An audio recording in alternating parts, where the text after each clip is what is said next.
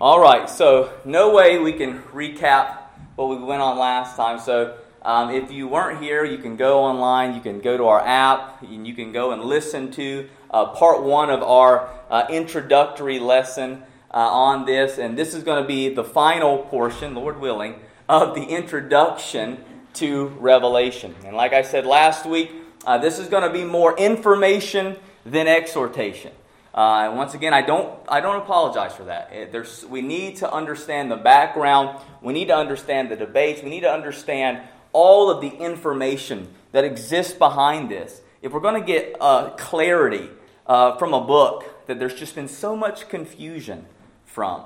And some of the things we talked about last time were challenges in reading and interpreting the book. We talked about the authorship, the Apostle John. This is kind of his prison epistle as he writes this in exile on the island of Patmos. We talked about the setting of it, the persecution, the opposition that the early church is facing there in Asia Minor.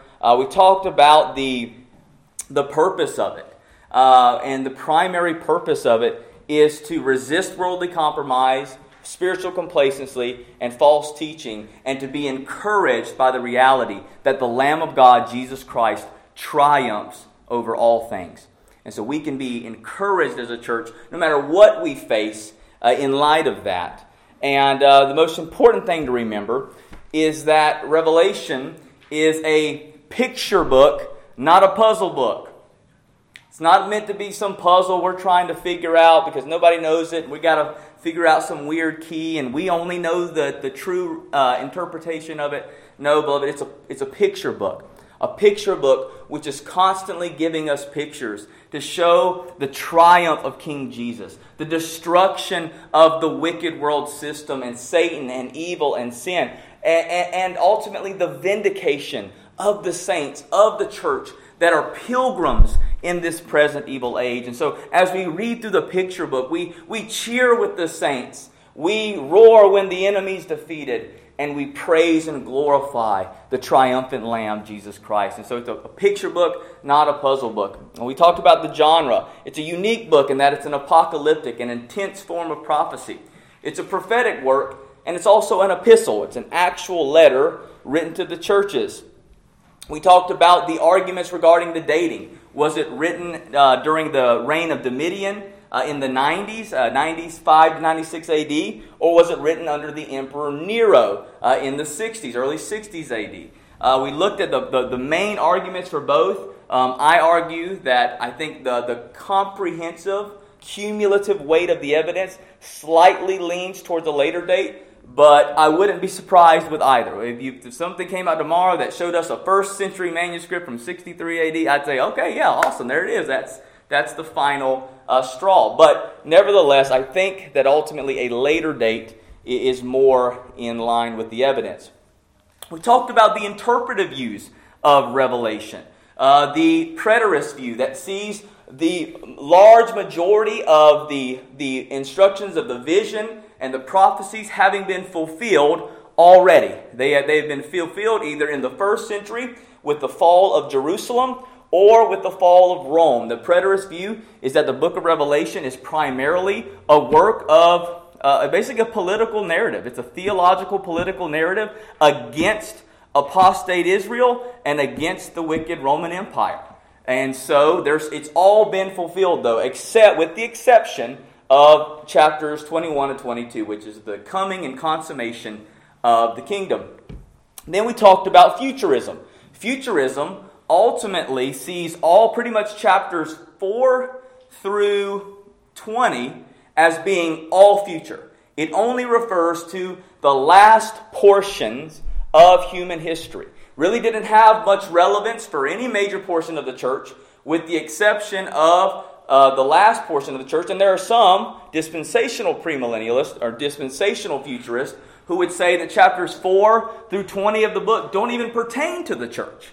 They only refer to tribulation saints and Israel during that period. The other is historicism. Historicism says that basically from chapter 4 to 20 is the picture of all of human history from the cross to the end. And every single event that we read has a one-for-one parallel or connection in history. So, for instance, many of the historicists looked at the locust riding upon horses with tails of serpents in Revelation 9 as the conquest of Islam. So many historicists had a one-for-one connection. This means that.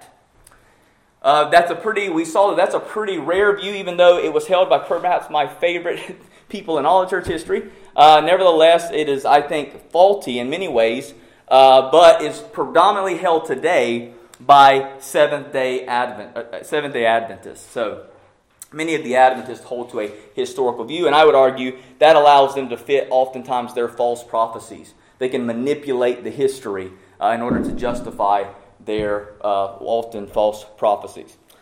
The fourth one was idealism, which basically saw that Revelation is a picture, a symbolic picture of the cosmic conflict between good and evil, between the forces of God and Satan, and that the book has repeating cycles where it is a constant cycle of the course, the character, and the consummation of the heavenly reign of King Jesus. And you're constantly seeing this cycle. However, in the just sheer idealistic view, none of the events have any specific historical relevance. It's just a large picture of the cosmic victory of Jesus Christ. It's an all complete symbolic book. There is no place where we can say, yes, this will happen within history. It's just simply symbolic of the victory of Christ. And then we looked at a final view, the view that I hold to, a view called eclecticism. Or, if you like the long title, Redemptive Historical Modified Idealism. So we just stick with eclecticism. It's a little bit easier. The idea behind eclecticism is that every single view has aspects of it that are correct. The preterist is right that we need to understand the way in which the early church was affected by the book. The way in which the early church would have clearly saw, this is us and this is the current conflict we're going through. The futurist is right in that Revelation does clearly lay out the reality of the eschatological age, the end times, the consummation of this age and the return of Christ and the final judgment of wicked and the glorification of the saints. The historicist is right to see that Revelation does span from the first advent of Christ to the second advent in his consummation of his kingdom. And the idealistic is right in the sense that there are clear cycles that show the cosmic victory of Christ over all wickedness and evil. Yet all of them, if pressed to themselves and left to themselves, miss a large portion of the book. And so the eclectic approach, utilizing the reality that all of these have aspects, but must be understood together rather than separate, is the proper view. Well, with that quick recap, and I just, like I said, please go listen to it if you want to hear all of that in detail. We now get into our study tonight. I want to begin by just reading the first 3 verses again. We're not going to be expounding upon them. I just want to have them constantly in our mind as we prepare for our study. We read the revelation of Jesus Christ, which God gave him to show to his servants the things that must soon take place. He made it known by sending his angel to his servants, John, who bore witness to the word of God and to the testimony of Jesus Christ, even to all that he saw. Blessed is the one who reads aloud the words of this prophecy, and blessed are those who hear and who keep what is written in it, for the time is near. This is the word of the Lord. Thanks be to God. As we enter into our time of study, I want to begin by focusing on the structure of Revelation. How does this book made up that's so different from so many of the other books of the New Testament? And I would argue every other book of the New Testament. And the first aspect is heavy symbolism. Heavy symbolism and the use of numbers. One of the things that I recommended, and I highly recommend it still, is read the book of Revelation, read it out loud, and read it lots and lots of times.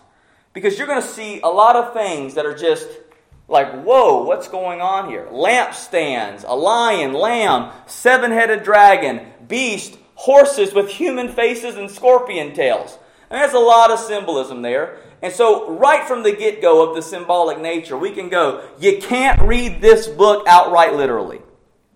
No one is a full literalist for the book of Revelation. Even those who try to claim that they're a literalist, you can't make locusts Apache helicopters. That's not literal interpretation. Everyone is looking at it in some sort of symbolic sense, because the book it demands that we look at it symbolically with the amount of symbols utilized. And I would argue that the overwhelming majority of these symbols can be interpreted through the lens of the Old Testament, of what the Old Testament prophets utilized to help give their imagery. And when we look at that in light of the new covenant fulfillment of Jesus Christ, things become much clearer. We'll see that throughout our study. The second thing is the use of numbers, right? When you read through Revelation, there's the same numbers that just pop up over and over and over and over again. Most commentators agree really that there's 4 primary numbers that make up basically the fullness of the use of numbers in Revelation. The number 3, the number 4, the number 7, and 12. And I'm going to add a 5th one, 1,000. 3, 4, 7, 12, 1,000. The number 3, I would argue, is the most important number of all in Revelation. It's one that is often subtly hid. It's not out there like 7 is. But it's the most important because it's the number of the triune God. It's often used in the context of worship. Holy, holy, holy. It's often used when we get to the heavenly scenes around the throne, where worthy is the Lamb is said 3 times. Threefold repetition of worship in Revelation stands for the eternal praise of the saints towards the triune God. It often represents the fact that it is indeed God who is behind the action. For instance, when we get to the great earthquake in the sections Revelation 17 through 19, the city, when the earthquake comes, the judgment comes, the city is broken into what? 3 pieces. Picture of God's judgment, the triune God over it. In the very prologue here, we see this. We see a threefold reality. Blessed is the one who reads aloud the words. Blessed are those who hear. And blessed are those who keep what is written in it. The threefold reality. Following full obedience to the triune God. The number 4. The 4 is a number of completeness, but primarily referring to that which is universal or worldwide. For instance, we think of the number 4 as that of cosmic completeness. The earth's 4 corners. You'll see that a lot. The 4 winds. In Genesis 28:14, we read that God gave Jacob a promise. You will spread out to the west and to the east and to the north and to the south.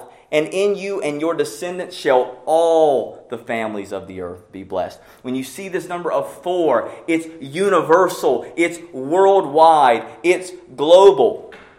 And Revelation 4:6, all created life is represented by 4 living creatures. In Revelation 5:9, we read that by the blood of the Lamb, you ransom people for God from every tribe, language, people, and nation. The fullness of God's gathered people. In Revelation 7:1, 4 angels stand at 4 corners of the earth holding the 4 winds of the earth.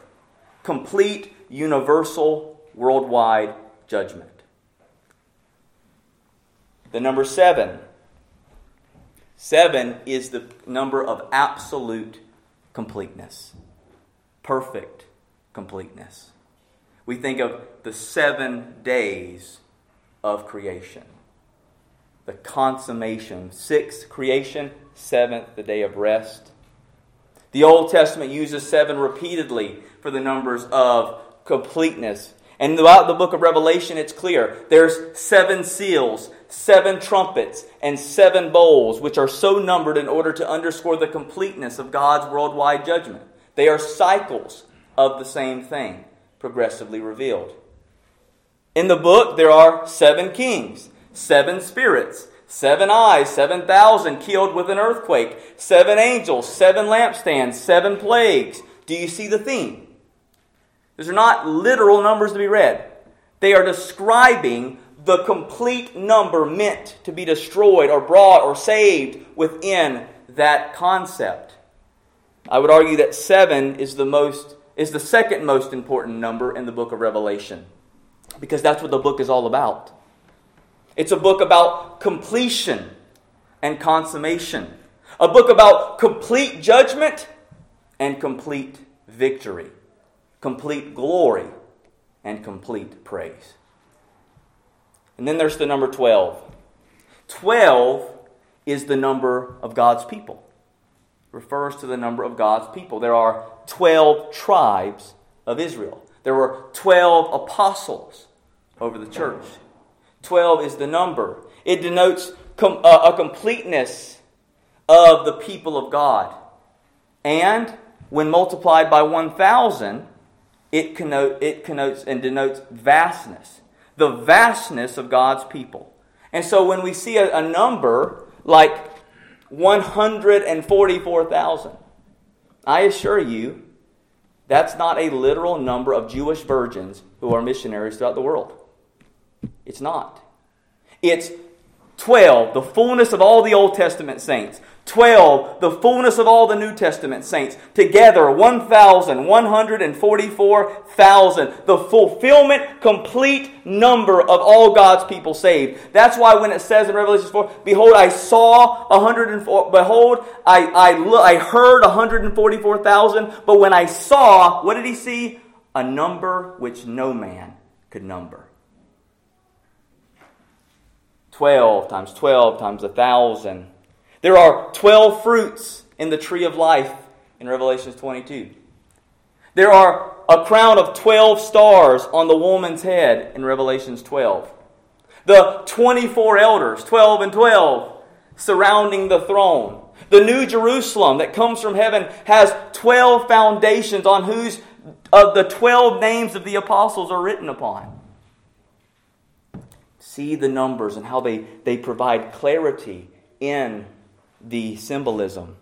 And like I said, the number 1,000 is meant to signify vastness. You know, for us, because we just print money like it's nothing, like $1 trillion, it's like, oh yeah, whatever. Back in the ancient world, 1,000 was the big number. 1,000 was a lot. And so 1,000 is a number of vastness, of supreme magnitude. What's interesting is we also see the way in which these numbers often work together. The name Christ appears 7 times in the book of Revelation. The name Jesus, 14 times. The Lamb, 28 times. 7, bringing the Lamb and God together. The 7 times 4 appearances of this title underscore the universal scope of the Lamb's complete victory. The 7 spirits are mentioned 4 times to signify the fullness of divine sovereignty, which is sent out over all the earth, probably through the church's prophetic witness, which I believe is the reference to the 2 lampstands that go out as prophecies, prophetic witnesses to the nations. So here we see these numbers and symbols working together to give us clarity to what's being said. To not try and look at these as literal numbers to try and cipher a one-for-one connection in history, but to see them as a symbol of what God is doing. The second aspect of the structure that we need to be mindful of is Old Testament passages and themes. Like I said last week, one of the major interpretive issues with the book of Revelation is just a lack of literacy when it comes to the Old Testament, especially the prophetic portions. If you miss reading and understanding the Old Testament kingdom prophecies, you're going to have a really hard time understanding what John's trying to say Jesus has fulfilled.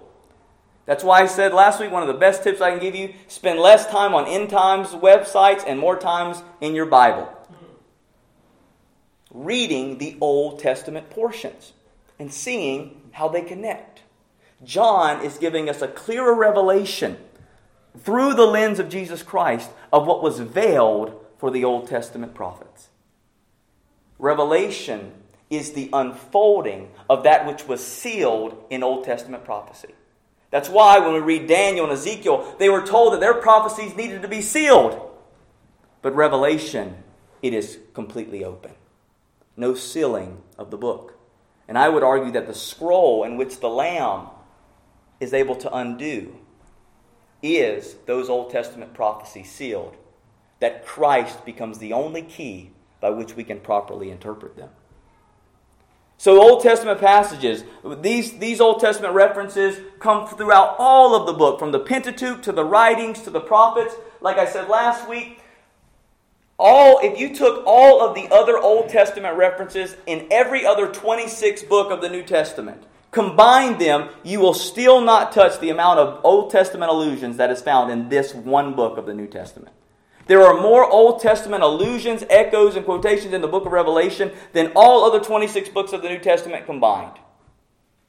So if you want to really grasp it, you've got to spend time in the Old Testament. And so, thirdly, what is another thing? Contrast, reversals, and counterfeits. These are things that you're going to see throughout your reading of the book. There are counterfeits. The Lamb versus the beast. Contrast. The Lamb versus the beast. 7 churches versus the city on 7 hills. Referring to the worldly system. 2 witnesses versus the false prophet. The harlot of Babylon versus the bride of Christ. These are the contrasts that you're going to see throughout the book. Reversals. Reversals is when you think something bad and tragic and horrific has happened, but then the opposite seems to come. For instance, when the 2 witnesses are killed in the streets of Revelation, you think it's over, it's done. But we're told that they were resurrected, brought back to life, showing the triumph over that. There's a reversal there. The slain lamb that you think is dead and done for is the one in which who is alive and reigning and ruling on the throne. These reversals. And lastly, the counterfeits. When we get to Revelation 13 especially, you're going to see the untelling, the unfolding of what we call the unholy trinity. Satan, the beast, and the false prophet.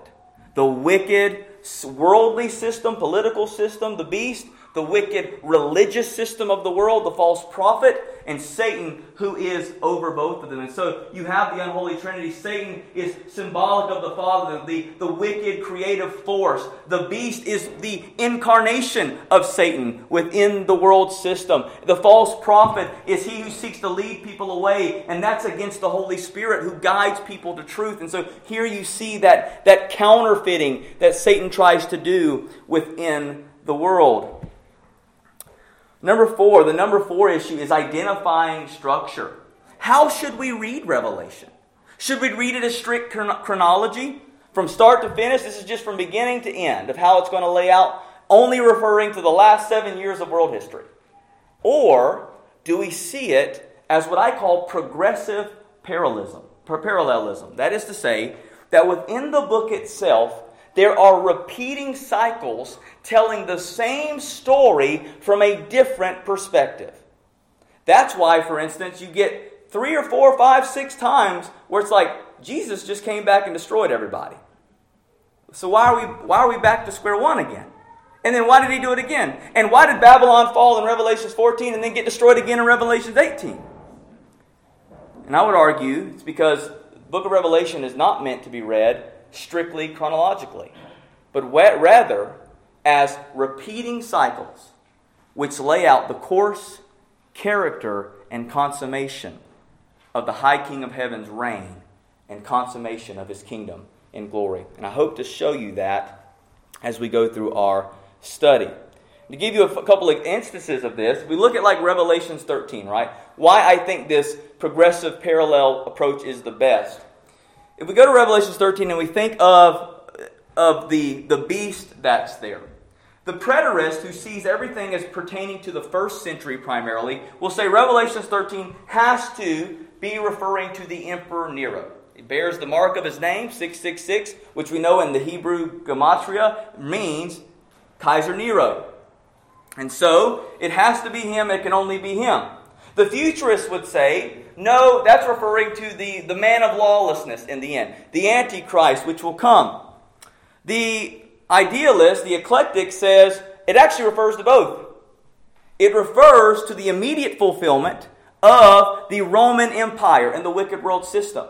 But it also refers to every single political face of Satan's fallen world system, whether it be Domitian, Lenin, Stalin, Hitler, Mao, Pol Pot, or the Ayatollah of Iran. Anyone therein that is a face of Satan and a leading of an evil world system matches the beast, just as the man of lawlessness in the end will.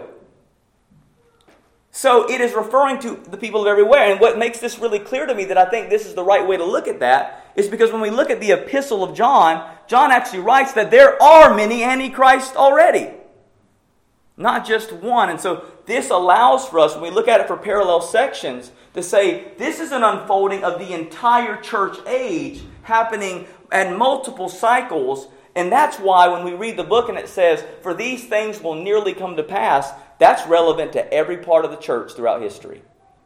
Because it's a picture of the relationship with the church and the world at every period of history, progressively getting worse, ultimately to the end and the great battle where Christ will come and consummate his people and his kingdom once and for all. Some other things. Time and language and numbers reveal these cycles within the book. For instance, you're going to hear these numbers a lot. 1,260 days, 42 months, 3.5 years. Oftentimes it'll be written as time, and a half a time. 3.5. Now what does those all do? They all equal the same thing. 3.5 years, 42 months, 1,260 days. It's all referring to the same period. Yet they'll be utilized in different portions of the text. The time given for the war is the exact amount of time. The time given for the beast to blaspheme, the same amount of time. The time referring to the time which spans from the first and second advent. All of this takes the same place. Now, this is where my argument comes in. I believe that 7th week, the last week, the 70th week of Daniel, that 7-year period, that 7-day period of the final 7th week, refers to the picture, the final era of fulfillment. For instance, when you look at Daniel chapter 9, verse 27, I believe the prince there is referring to Jesus. The Messiah is cut off in the middle of Daniel's 70th week. He is the one who makes a strong covenant and puts an end to sacrifice and offerings. Now, my futurists would say, no, that's a period when there's going to be an actual Antichrist who's going to come. He's going to make a covenant with Israel. They're going to stop their sacrifices in the temple, and that's going to happen. When the book of Hebrews makes it clear that at the cross of Calvary, Christ made the sacrificial system obsolete. He fulfilled it. So I believe that's what happens here. And so the final 3.5-year period that constantly is getting talked about in Revelation refers to the ascension of Christ till his return in consummating glory. The first 3.5 pertaining to his fulfillment of the covenant. The final, the advancement of his kingdom. And that would ultimately lay out the full 70th week. Once again, I'll try to show that as we go through the book.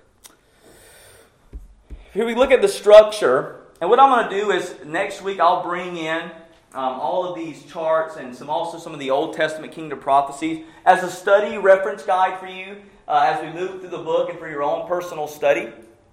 But this is the way in which the book ultimately lays out. If we wanted to kind of create a structural outline of the book. Chapter 1 is a vision of the high king.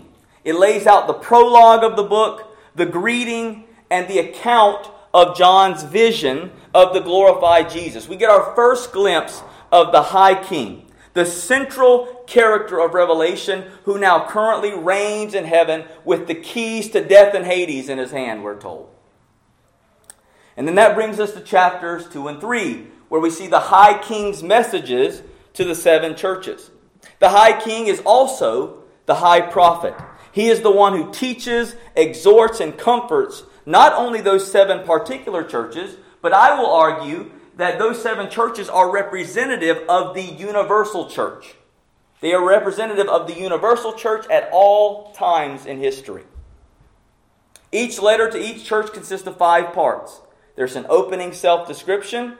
There's words of commendation when possible, words of reproof if necessary, calls to repentance if necessary, and ultimate promises to the faithful and persevering saints in the church. And the reward is often, you will be in paradise. You will taste glory. You see this picture of them persevering to consummation.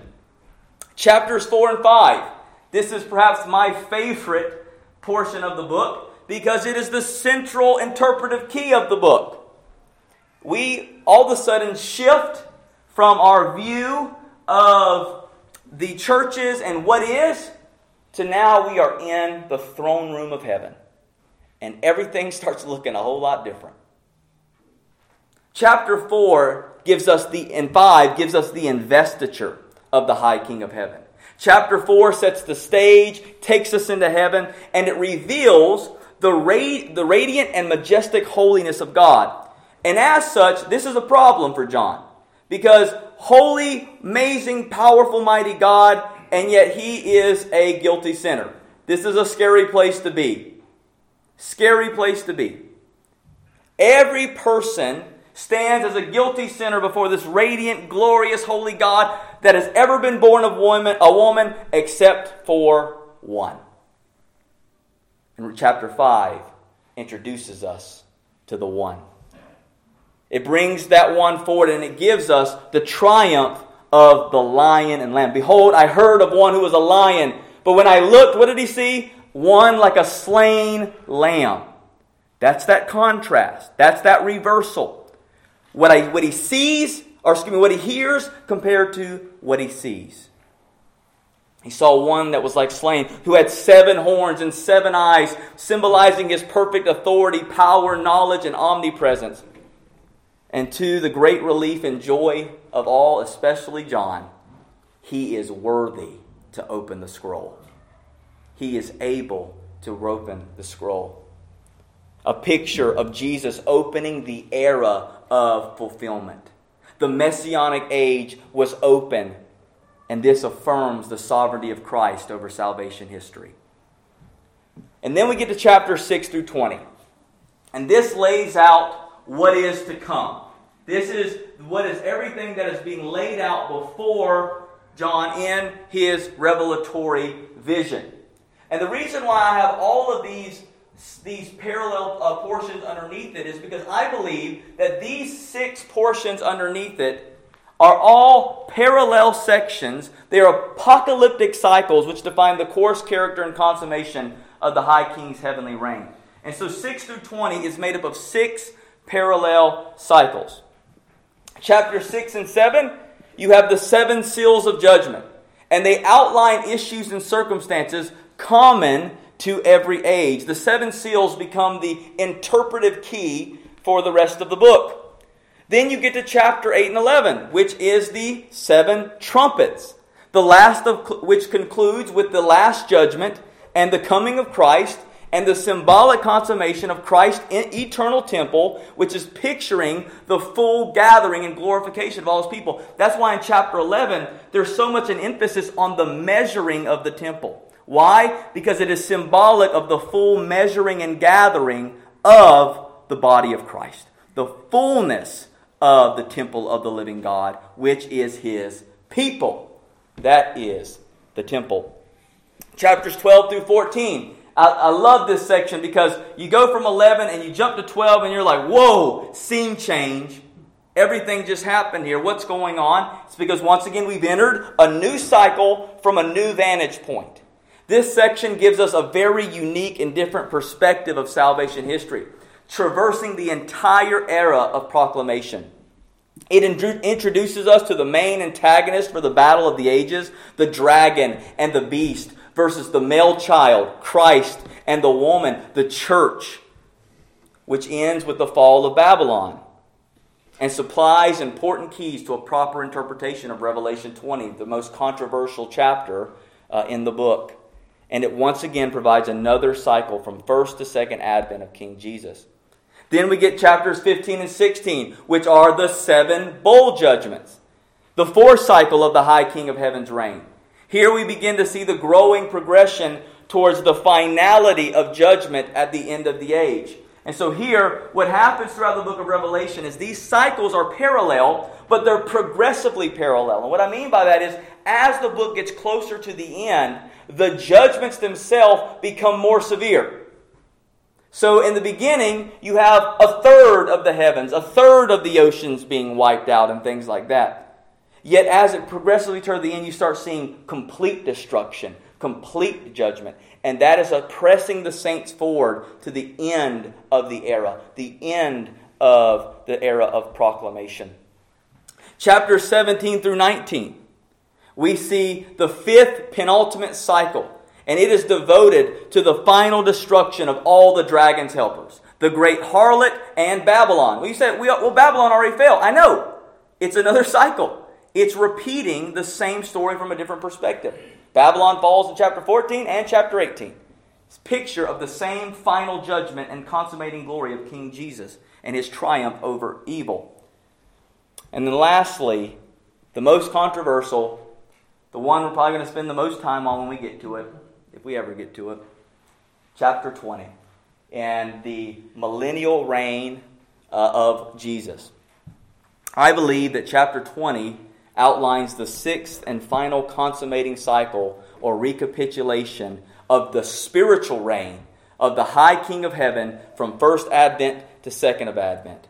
I believe we will see the binding of Satan at the cross. You will see the gathering of the flock from all the nations. You will see the resurrection of all when Christ returns, the final judgment of all the wicked, and the glorification of saints into all eternity. I believe Revelation 20 lays out all of that.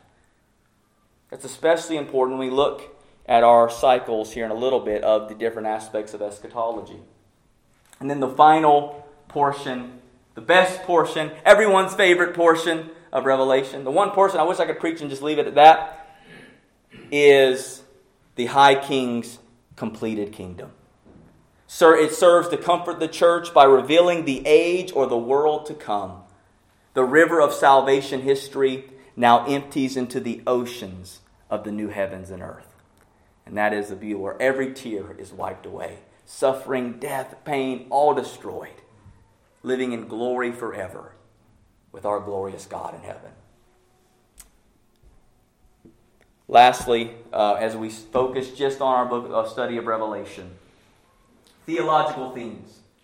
Theological themes. First, the sovereignty of God. The book of Revelation is all about the reality that God is in absolute control. He's absolutely in control. The reason why he can see the beginning from the end and the end from the beginning is because he controls it all. He controls it all. There's nothing that the enemy will do to thwart our sovereign God in heaven. So take heart, weary saints. No matter how bad it looks, no matter how frustrating times are, you can know with absolute certainty God is in control. Secondly, the victorious Lamb. Beloved, Jesus wins. Maybe you just needed to come here tonight to hear that. Jesus wins. He absolutely 100% KO, knockout, wins. He wins. He wins. The Lamb of God triumphs over all sin, sickness, Satan, suffering, and death. 3, suffering and spiritual warfare. The reality of suffering and spiritual warfare. During this present evil age, beloved, we are pilgrims, and this place is not our home. We are citizens of heaven. And as such, we are going to constantly go through suffering and spiritual warfare in this life. Now, for the most part, as the American church, we have been crippled by our comfort and grown complacent as such. But nevertheless, there will be a time, and we will have to face up for our beliefs and likely suffer for it. But more than anything, spiritual warfare is going to be a constant reality for the saints this side of heaven. This side of heaven, we will always be in that battle. But praise be to God, greater is He that is in me than he that is in the world. Fourthly, the perseverance of the true church. The true church of Jesus Christ will not fall away. It will press on. It will win. It will persevere to the end. Christ will not lose one of His sheep who belong to Him by faith. We will persevere to the end. 5, we will see the futility of Satan, sin, and death. No matter how hard they try, they don't win. No matter how much Satan tries to throw a wrench in the plan, it just comes back around to beat him. Sin doesn't win, and death doesn't win. All of them will be swallowed up in the lake of death in the end. 6, God's glory and His worship is central from beginning to end. No matter how difficult or frustrating times may be, there is never a time where it is okay to not worship God. He is always deserving of praise. Amen. Always deserving of glory. Always. It doesn't matter what you're going through. He is so worthy of praise. 7. The centrality of God's Word in the believer's life. When the believers in the early church were suffering, God gave them a Word. The Word of God is the central comfort of the believer's life. When things are rough, when things are bad, God's given us a Word. A Word to lay our weary heads upon. Living water to nourish our famished hearts with. Bread to satisfy our growling souls. He gave them a Word.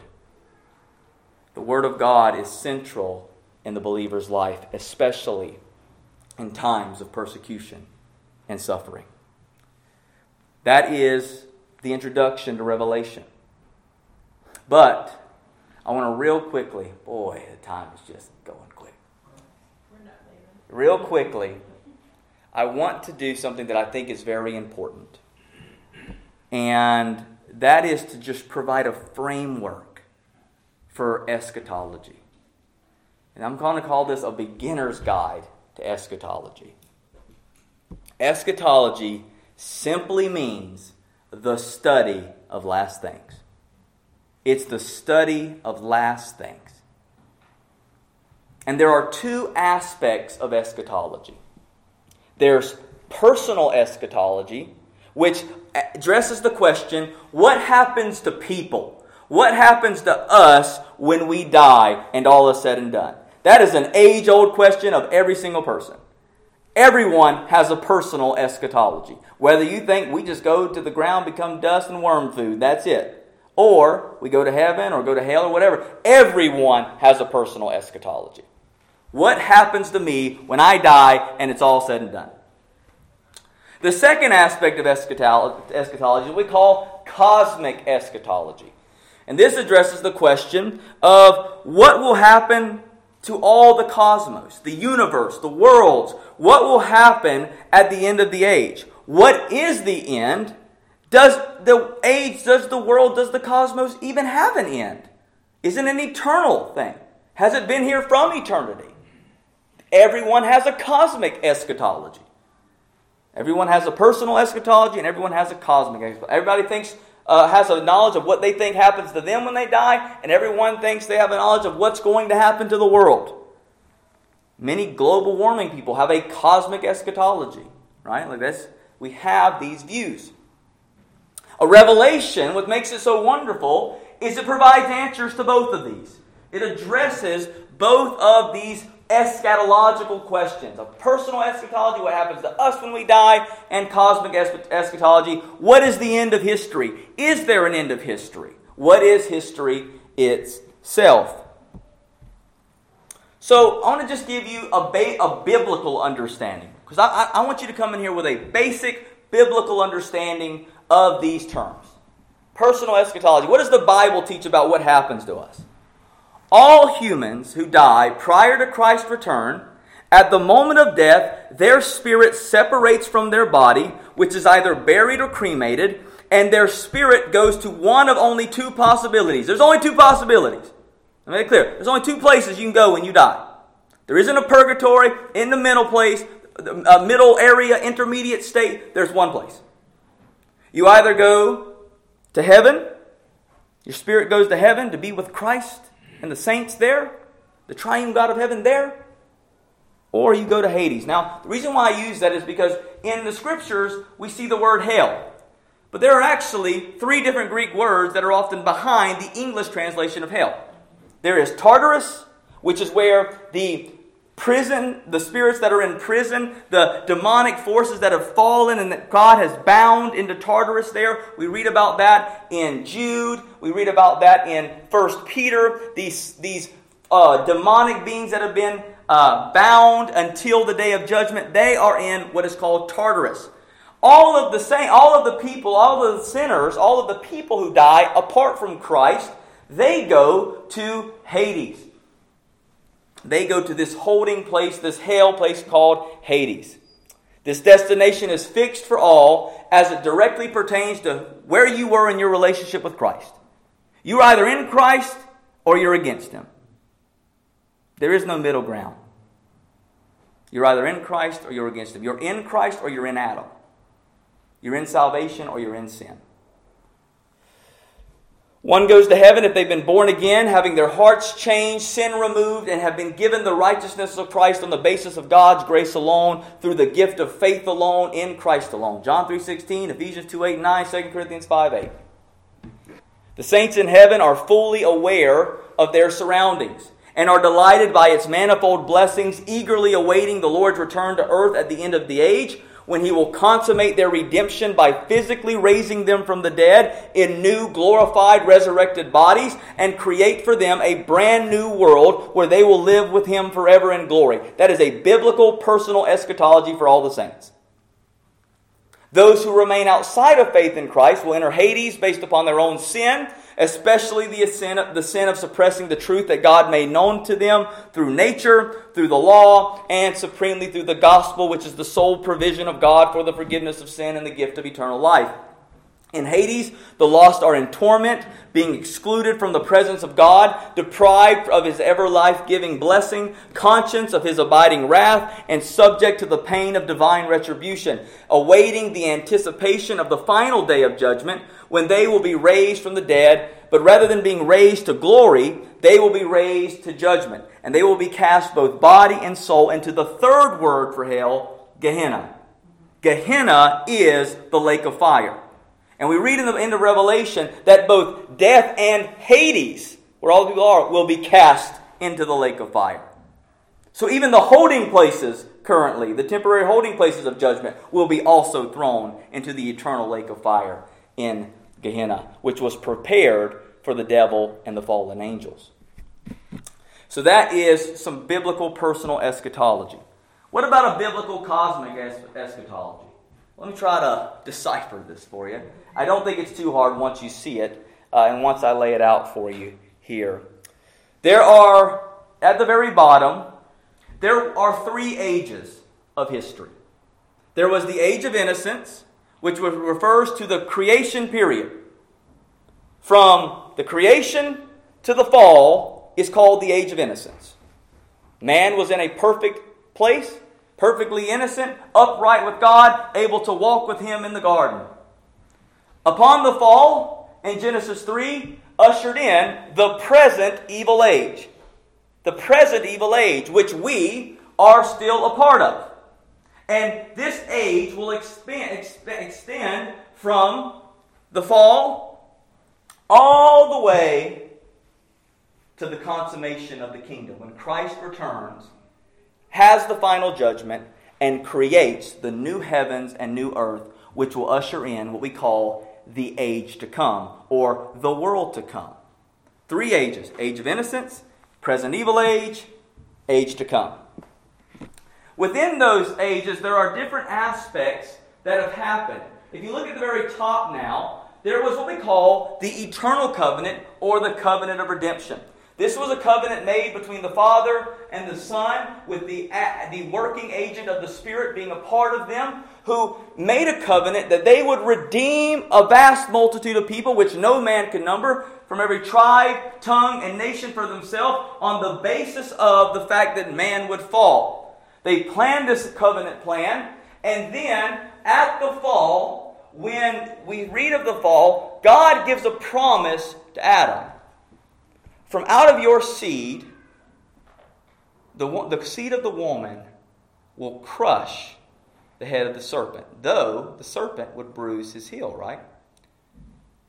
Right from the get-go, from that point forward, in that what we call the proto-evangelium, the first gospel in Genesis 3:15, that ushers in what we call the kingdom pictured, or the kingdom of promise. The Old Testament, from Genesis 3:15 all the way to the end of Malachi, lays out what we call the era of promise and preparation.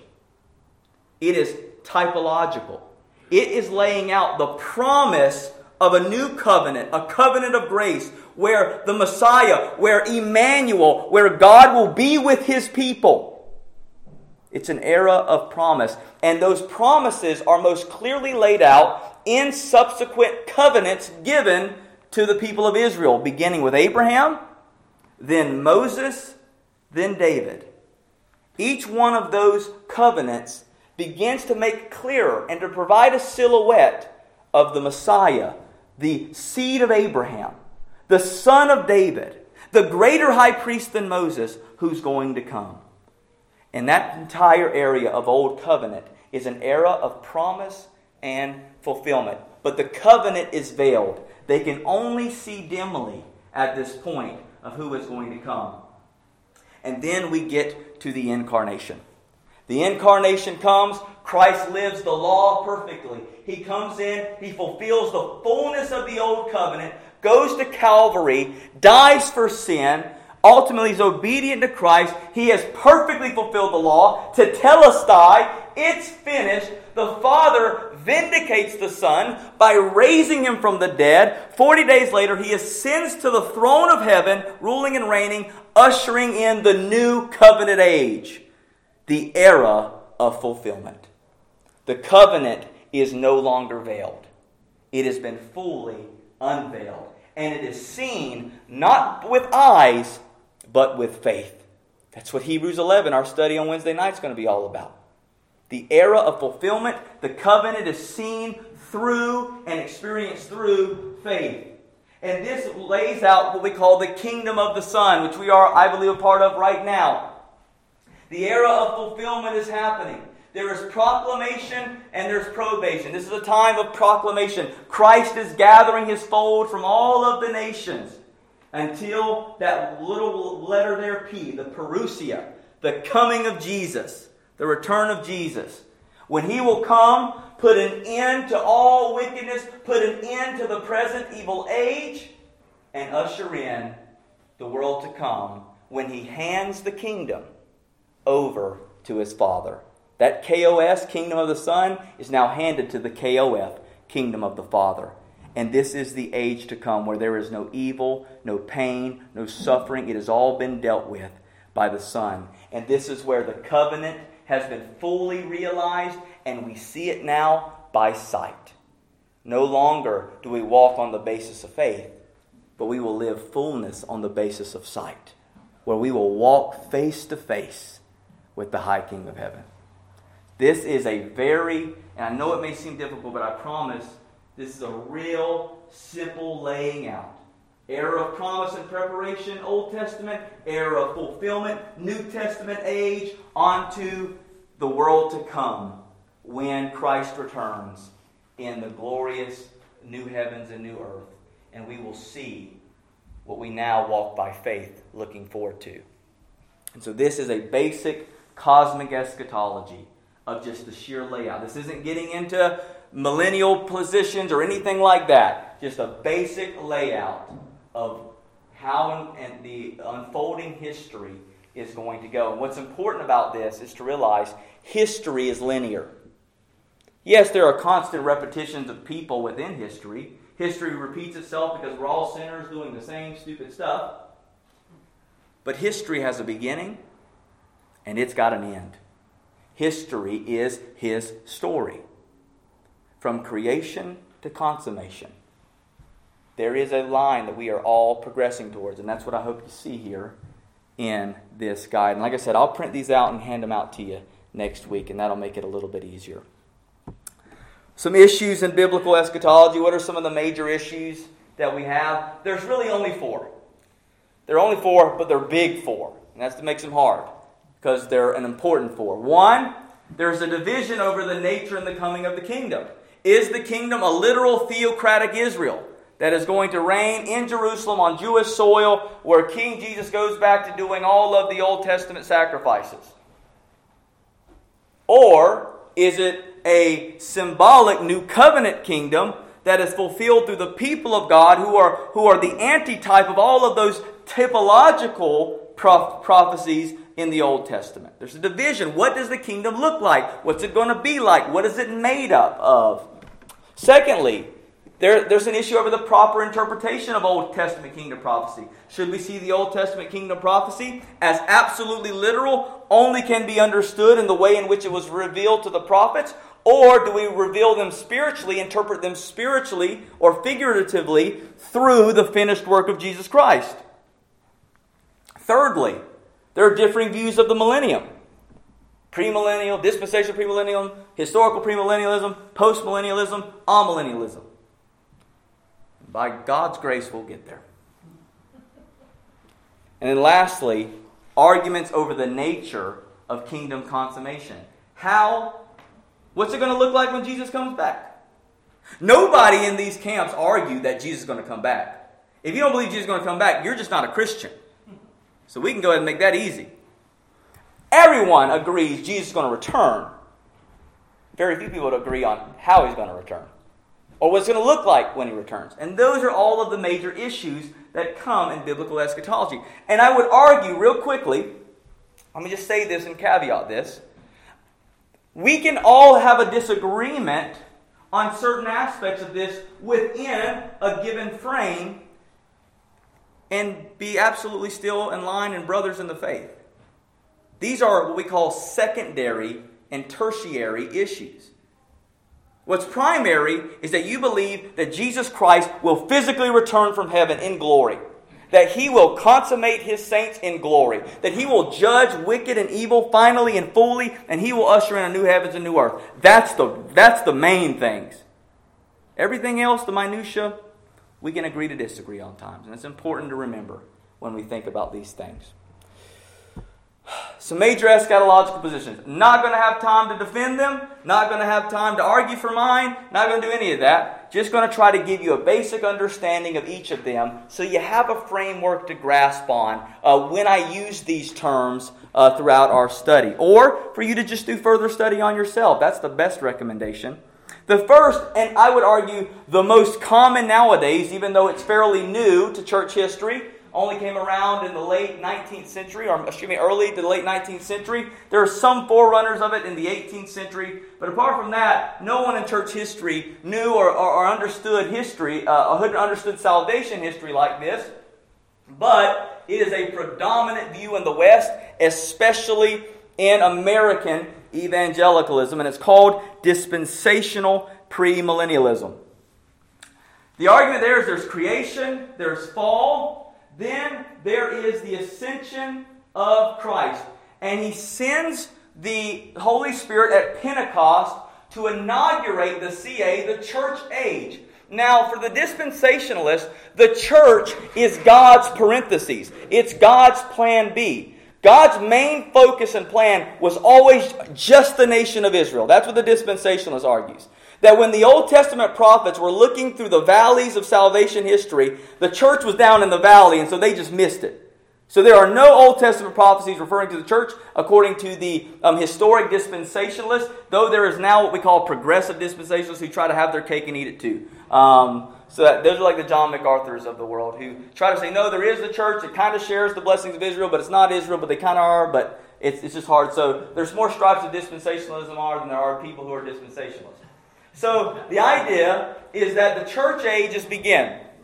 God is doing something because he's mad at apostate Israel. So right now he's just chosen to focus on the church so that he could make sure that he indeed had a people for his son. That was the idea. The church is God's heavenly people. Israel is God's earthly people. That's what the dispensational believes. Then what will happen is at the end of the church age, there will be a secret rapture. This is what every single 4-year-old who was raised in a Southern Baptist church is scared to death of. That they're going to come home, see clothes on the ground, and mom and daddy's been taken and you've been left behind. Tim LaHaye and the Jenkins brothers, they were the keys to pushing behind the Left Behind series, popularizing this.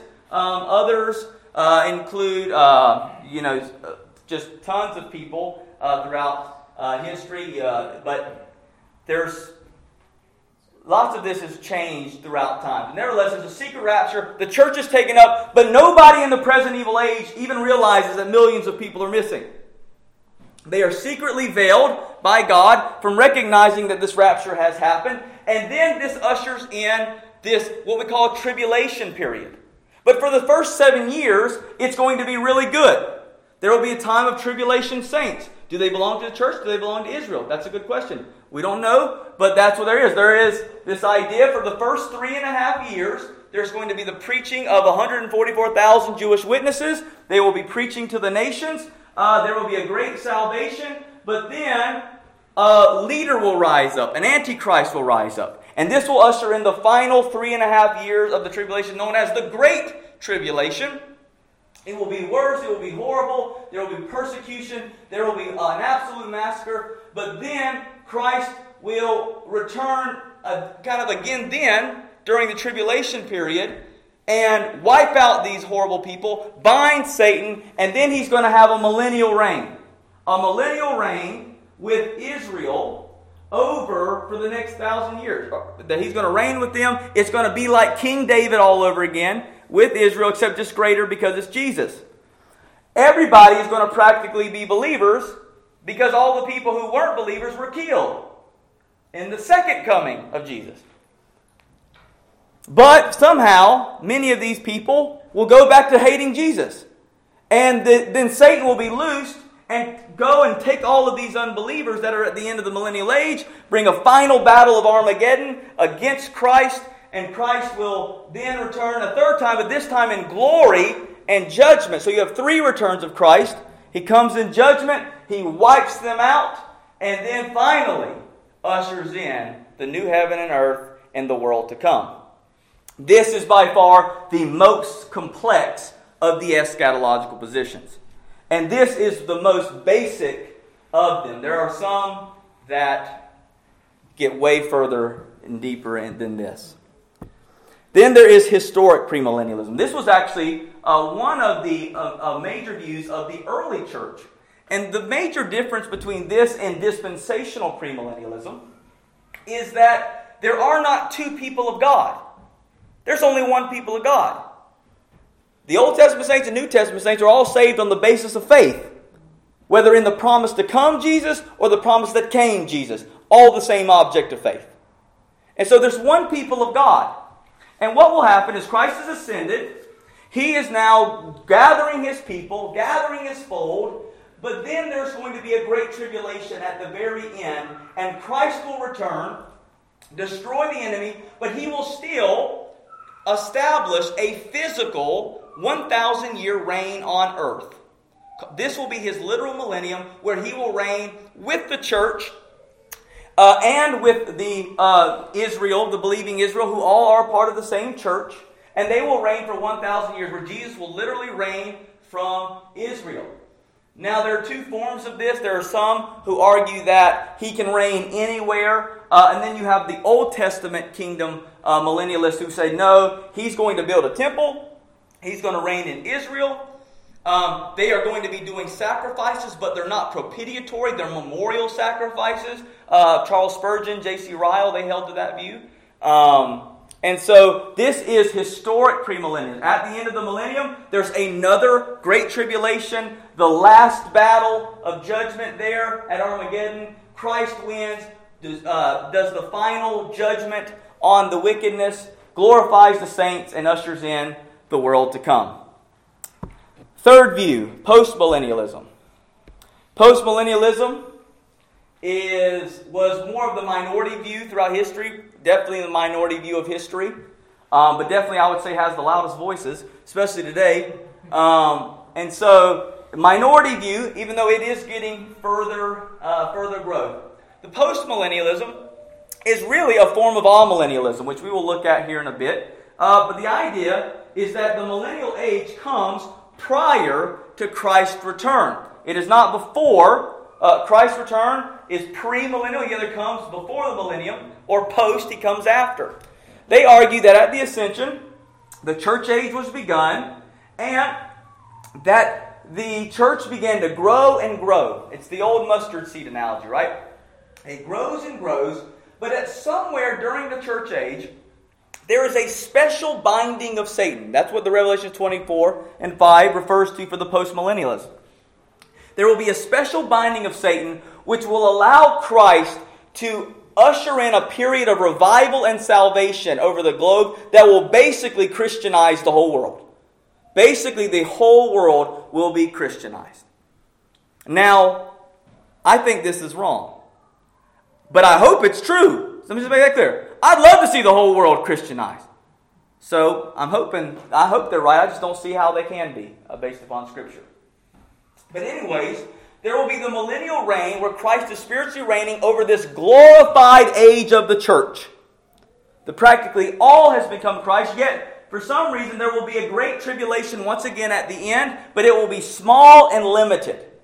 Christ will destroy that final bit of evil, ultimately ushering in the world to come. And so all of the Old Testament prophecies, Isaiah 65 and others that talk about the periods of absolute perfect peace under the Messiah, pictures of glory, how all of the earth bows to Him. And the postmillennialist looks at those texts and says, no, that's going to happen in this age. That's not referring to the new heavens and earth. It's referring to right here and right now. And that's where we're working towards as a people. And they would look at history and go, well, people would go, well, man, it looks like things are horrible and bad. Well, considering the fact the church began with 120 people in Jerusalem, it's doing pretty good. There's billions of people that have been saved in Christ. And so they would say what looks like losses is nothing, in all reality, been nothing but victory. And so they see ultimately the gospel triumphing into the nations, not in the sense of accomplishing its purposes primarily, but in saving the vast majority of civilization at one period in history. That will be the millennial period, and then Christ will come. This is what the Puritans believed. So when the Puritans came and established America, they believed specifically they were ushering in the millennial golden age of history. And the final one, and this is where we'll close tonight, is amillennialism. Amillennialism is the easiest of all of them. Christ came, lived, fulfilled everything, died on the cross, raised from the dead, ascends to heaven at the right hand of the throne, ushering in the Messianic age. Messianic age goes all the way. Christ is going to be preached. The gospel is going to go forth into every nation, every people group. He's going to save a people from every tribe, kindred, tongue, and nation to Himself. Every single people group will have the gospel into it during this church age. The wheats and the tares grow up beside each other. There's going to be just as much wickedness as there is gospel success, just like we've been seeing in the book of Acts. Every time the gospel has success, it immediately gets opposition. We see this as both happening simultaneously. Over time, though, however, Christ will release Satan because He bound him at the cross. And the reason why they see this is because Revelation 24 and 5 says that the binding of Satan only bound Satan from deceiving the nations. Christ begins plundering the nations, the Gentiles, for His kingdom. This will happen the entire church age, but at the last portion of history, Christ will release Satan. Satan will then take the wickedness of the world, raise up a persecution against His church, and then Christ will bolt out of heaven. And He will destroy the enemy once and for all and bring His bride into glory. And that's it. Christ came, raised. We're in the Messianic age. Christ returns, destroys the enemy, and that's it. There isn't a left behind. There isn't a second chance. That's it. There's this age and the age to come. And this is my belief here. And I believe this system aligns best with the teachings of Jesus, especially in the parables. The age and the age to come. When he talks about the imminency of repenting and believing right now. Because when I come, there isn't a second chance. To me, this is the system that fits best. And I hope to make that clear throughout our teaching. I'm not going to make a case for tonight, but this is the position I hold. But once again, all of those positions are held by faithful brothers and sisters in the Lord that I've learned from and gained from. So if you're in any one of those camps tonight, praise God. If you don't know where you are, well, we'll just see where we are as we teach through it and see where you come. But that's the end of our lecture. Now let's pray. And if you want to leave, you leave. If you want to stay and ask a couple questions, you can. Next week, finally, praise God, we will get in the text and start preaching through Revelation.